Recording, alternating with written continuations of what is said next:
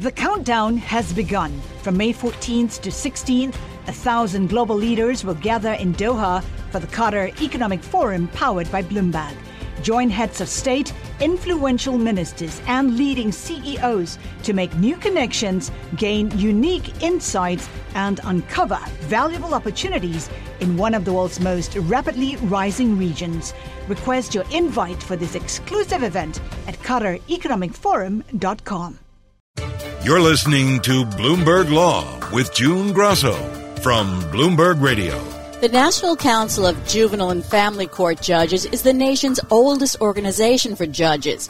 Its 2,000 members come from every state and several foreign countries, and their goal is to ensure justice for families and children in courts throughout the country. The organization has a new president, Judge Dan Michael of the Memphis and Shelby County Juvenile Court in Tennessee, who has more than 20 years of experience in juvenile law, and he joins me now. Thanks for being here, Judge Michael. Will you start out by telling us about the goal of the National Council of Juvenile and Family Court Judges? Well, the council is essentially a training and support organization for judges. It's the oldest judicial council in the United States. I believe we're celebrating our 83rd or 84th birthday this year. So it's been around a long time. My introduction to the council came years ago. It was over 17 years ago when the judge of the juvenile court at the time sent me to one of their conferences in Florida, and I got hooked. And I've been a member ever since. The reason the council is important to me, and I believe the judges that belong, vary from judge to judge, but we are an implementation site, and we've been getting good support from the council for a number of years as we executed use of what we call our dependency and neglect bench book, the enhanced guidelines for judges in abuse and neglect cases. And they send, well, of course, they're not sending anybody here right now, but for years they would send a team down here about every other year and sit in court, review the judges who hear the cases, make sure they're following the guidelines properly, and give us assistance if we were slipping. In addition to that, they would hold what they call a lead judges conference every year, and all 30 or 40 lead judges from across the country would show up out in Reno, where our headquarters is, and spend a day and a half to 2 days learning from one another. Well, this is what we're doing at my court, or this is what we're doing at my court. And of course, it opens up the ability to borrow ideas from judges all over the country. In addition, and this is what's critical to me, June, the relationships that I made 17 years ago are still in place. I've got judges, magistrate judges, who are friends of mine all over the country. And when we have a national conference, I get to see them, I get to break bread with them. We make new friends at the conferences, and those friendships last for a long time. And you may not realize, if you're not a judge, that when you put on a robe, you essentially separate yourself from society in a way that's rather unusual. Judges have very, very stringent ethical guidelines they have to follow. We lose our First Amendment rights to some extent on what we can and cannot say. And a robe can be very, very isolating. So being able to go to a conference, go to a lead judges conference, meet other judges, be in a room with other judges where you can discuss judicial issues openly is a very, very strong inducement to being part of the organization. Because in the regular world, I can't talk about cases I'm working on. I hesitate to talk about cases I've even finished with. But in the company of other judges, you can talk about a lot of things you can't talk about in public because of the ethical guidelines. And it gives us that friendship support that we don't get in other places. I want to turn to the courts right now, and COVID-19 has slowed down or closed courts across the country. With juvenile and family courts, you have issues that are emergency or time sensitive. How have the courts been handling those cases during this crisis? Well, I can tell you that my experience in talking to members of the judiciary across the country the last 4 months is that it varies literally from county to county.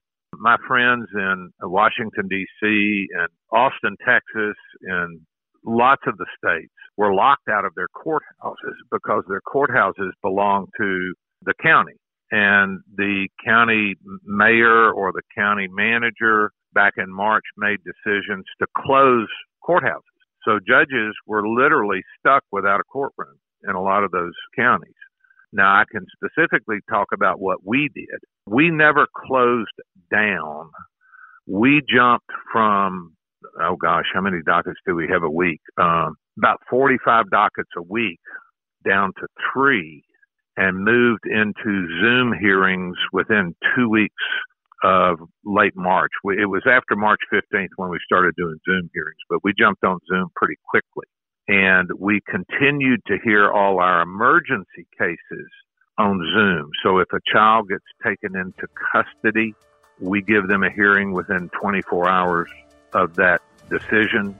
If a child is removed from parents, we give them an immediate hearing within 72 hours under state law. We'll continue this conversation coming up and find out what you did in your courthouse, Judge Michael, as well as what your goals are for the organization as president. I'm June Grosso, and this is Bloomberg. I've been talking to Judge Dan Michael, the new president of the National Council of Juvenile and Family Court Judges. So, Judge Michael, we were talking about the courts and handling COVID-19. Tell us more about what you did in your courthouse. What we have done in our courthouse is we locked everything down. I issued a mask rule right off the bat. We started taking temperatures at the door. We isolated ingress and egress because in my building, we have about 450,000 people come through here a year, and that's just for juvenile court. So we've shut it down. Visitors have to come in one door, employees the other. We temperature check everyone. And we started rotating our staff. I have about 200 staff. They come in shifts of about 4.5 hours and then leave. And then the next shift comes in. So our halls aren't packed with people. And knock wood, June, we've not had a case of COVID among my staff. We sealed off the judiciary so nobody can get back here but the judges and the management team. We are working all of our cases on Zoom, and we have reopened all our dockets except one. And all of my magistrates come in every day. They go into their chambers, and they stay there, and they're in court almost all day. And if they're not in court, they're signing orders and issuing orders. And we stay away from one another. We wave at each other in the hall, but that's about it. So we're trying really, really hard to contain this thing, to keep litigants safe, judges safe, and court staff safe, and lawyers safe. And like I say, knock wood, we've been successful so far in keeping everyone safe. Success is more than the final destination. It's a path you take one step at a time. It's discipline, it's teamwork, and it's the drive and passion inside of us that comes before all recognition. It's what Stifel's been doing for over 130 years. Quietly, yet strategically, Stifel's become one of the fastest-growing wealth management and investment banking firms in the country. Our financial advisors go beyond traditional wealth management to provide clients with direct access to one of the industry's largest equity research franchises and a leading middle-market investment bank, because success is the drive it takes to keep climbing, the passion to keep investing, the best of each of us made better by the best in all of us. And that is where success meets success. Start your journey at Stifel.com. That's Stifel.com. Stifel Nicholas and Company Incorporated, member SIPC and NYSE. The countdown has begun. From May 14th to 16th, 1,000 global leaders will gather in Doha for the Qatar Economic Forum powered by Bloomberg. Join heads of state, influential ministers, and leading CEOs to make new connections, gain unique insights, and uncover valuable opportunities in one of the world's most rapidly rising regions. Request your invite for this exclusive event at QatarEconomicForum.com. You are taking the helm of the organization in July. I know that you've been leading on a project to improve child abuse and neglect practices at juvenile and family courts. Tell me a little bit about that and what you hope to achieve there. As a juvenile court judge, somebody who's been on the bench over 23 years. In my early career, of judging, I had numerous dockets of all types, from child support to arguments between parents over who parents the child, to delinquency cases when children commit acts that would be crimes if they were adults. But the most important docket I believe we have at juvenile court is the abuse and neglect docket. In Tennessee, we use the word dependency and neglect. The children who come in before us on dependent and neglect dockets, if we can't successfully break that behavior of where a child's being severely abused or neglected, the risk of that child growing into delinquent behavior and acting out from the trauma they suffer as young children is critical. We have had students come from the medical school, which is about 2 blocks from here, do studies on their PhD work and their MD work that shows the connection between abuse and neglect and delinquency.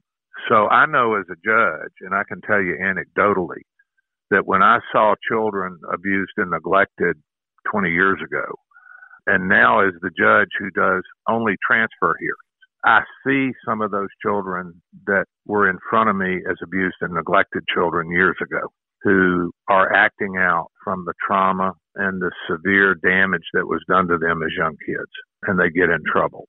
So my goal is to employ the child abuse enhanced resource guidelines that were developed by the National Council throughout all of those abuse and neglect dockets. And my judges have been trained. They all have the resource guidelines in their chambers. When they go into a courtroom before the pandemic, they carried those resource guidelines in there with them. They utilize what we call bench cards.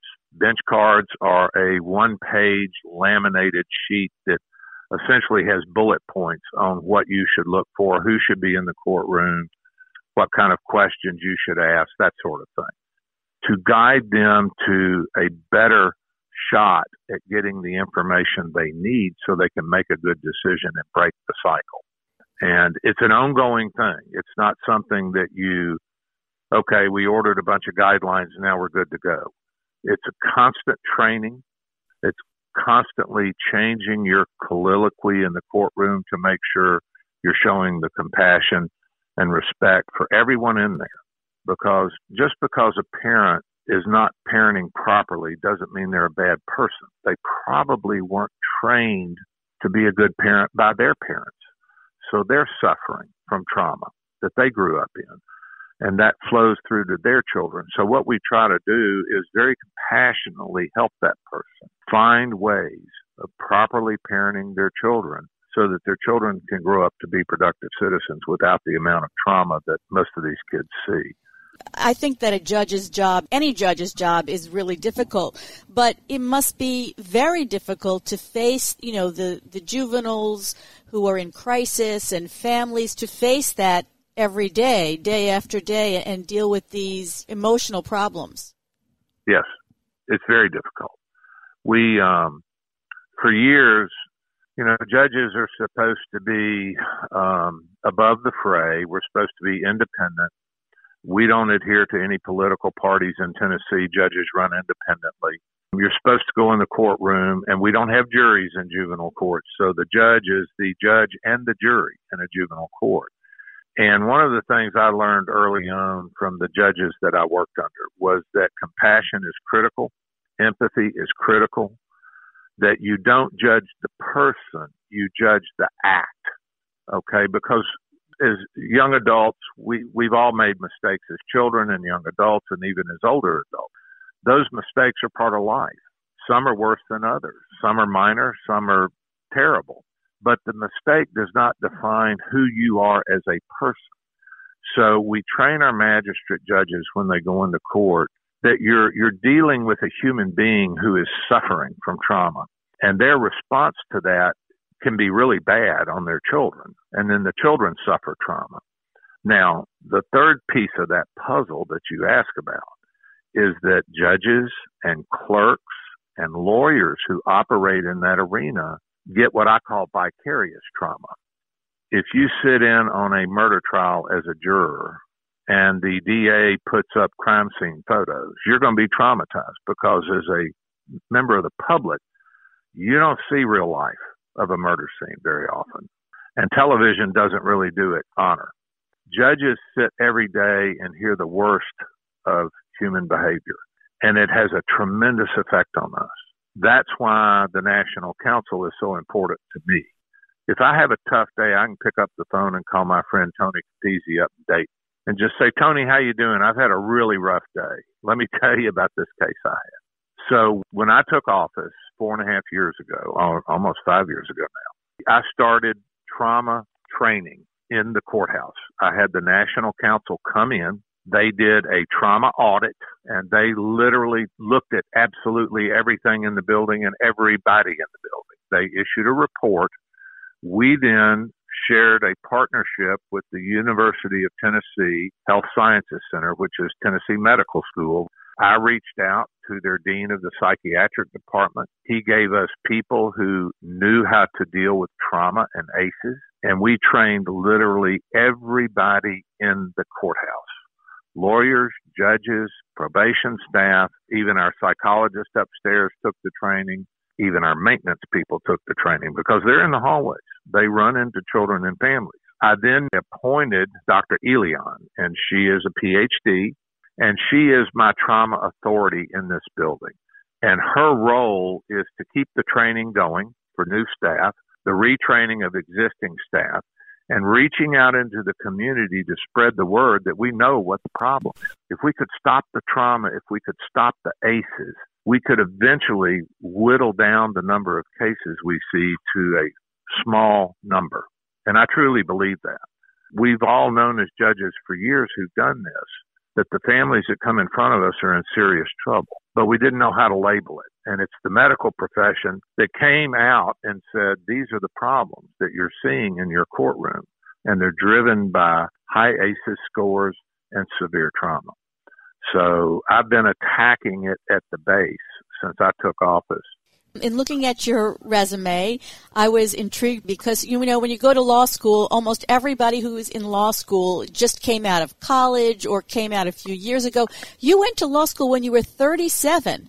I did. Why? What happened? What led you at that age to try to take on the law? Well, I guess I was an argumentative child. My parents always used to say to me, you'd be a good lawyer or a good judge. I went into business with my dad right out of college. He owned service stations. Now, I don't know how old you are, but that's a term that nobody ever uses anymore. We didn't sell milk and bread. We sold gasoline and we fixed cars. And we were franchise operators for Esso and then Exxon. And the franchise agreements through the oil companies were changing from independent dealers, owners like my father and I, to big finance guys who would buy, 250 stores across the Southeast and run them with employees. And I had grown up in a family business and realized that I either had to figure out a new business to go into, because most corporations aren't going to hire a 37 to 40-year-old who's been running his own business. And I had already worked on my master's degree. I always loved education. And I took the LSAT on a lark and got into law school. One of the hardest things I've ever done, to be honest with schools. I was married with kids, and Lord have mercy, I walked into that first class, and I'm sitting in there with 19-year-olds, 20-year-olds who've been out partying all night, and I'd been up all night reading law books. Thanks so much for joining us, Judge Michael. That's Judge Dan Michael, the president of the National Council of Juvenile and Family Court Judges. And that's it for this edition of Bloomberg Law. I'm June Grosso, and this is Bloomberg. The countdown has begun. From May 14th to 16th, 1,000 global leaders will gather in Doha for the Qatar Economic Forum powered by Bloomberg. Join heads of state, influential ministers, and leading CEOs to make new connections, gain unique insights, and uncover valuable opportunities in one of the world's most rapidly rising regions. Request your invite for this exclusive event at QatarEconomicForum.com.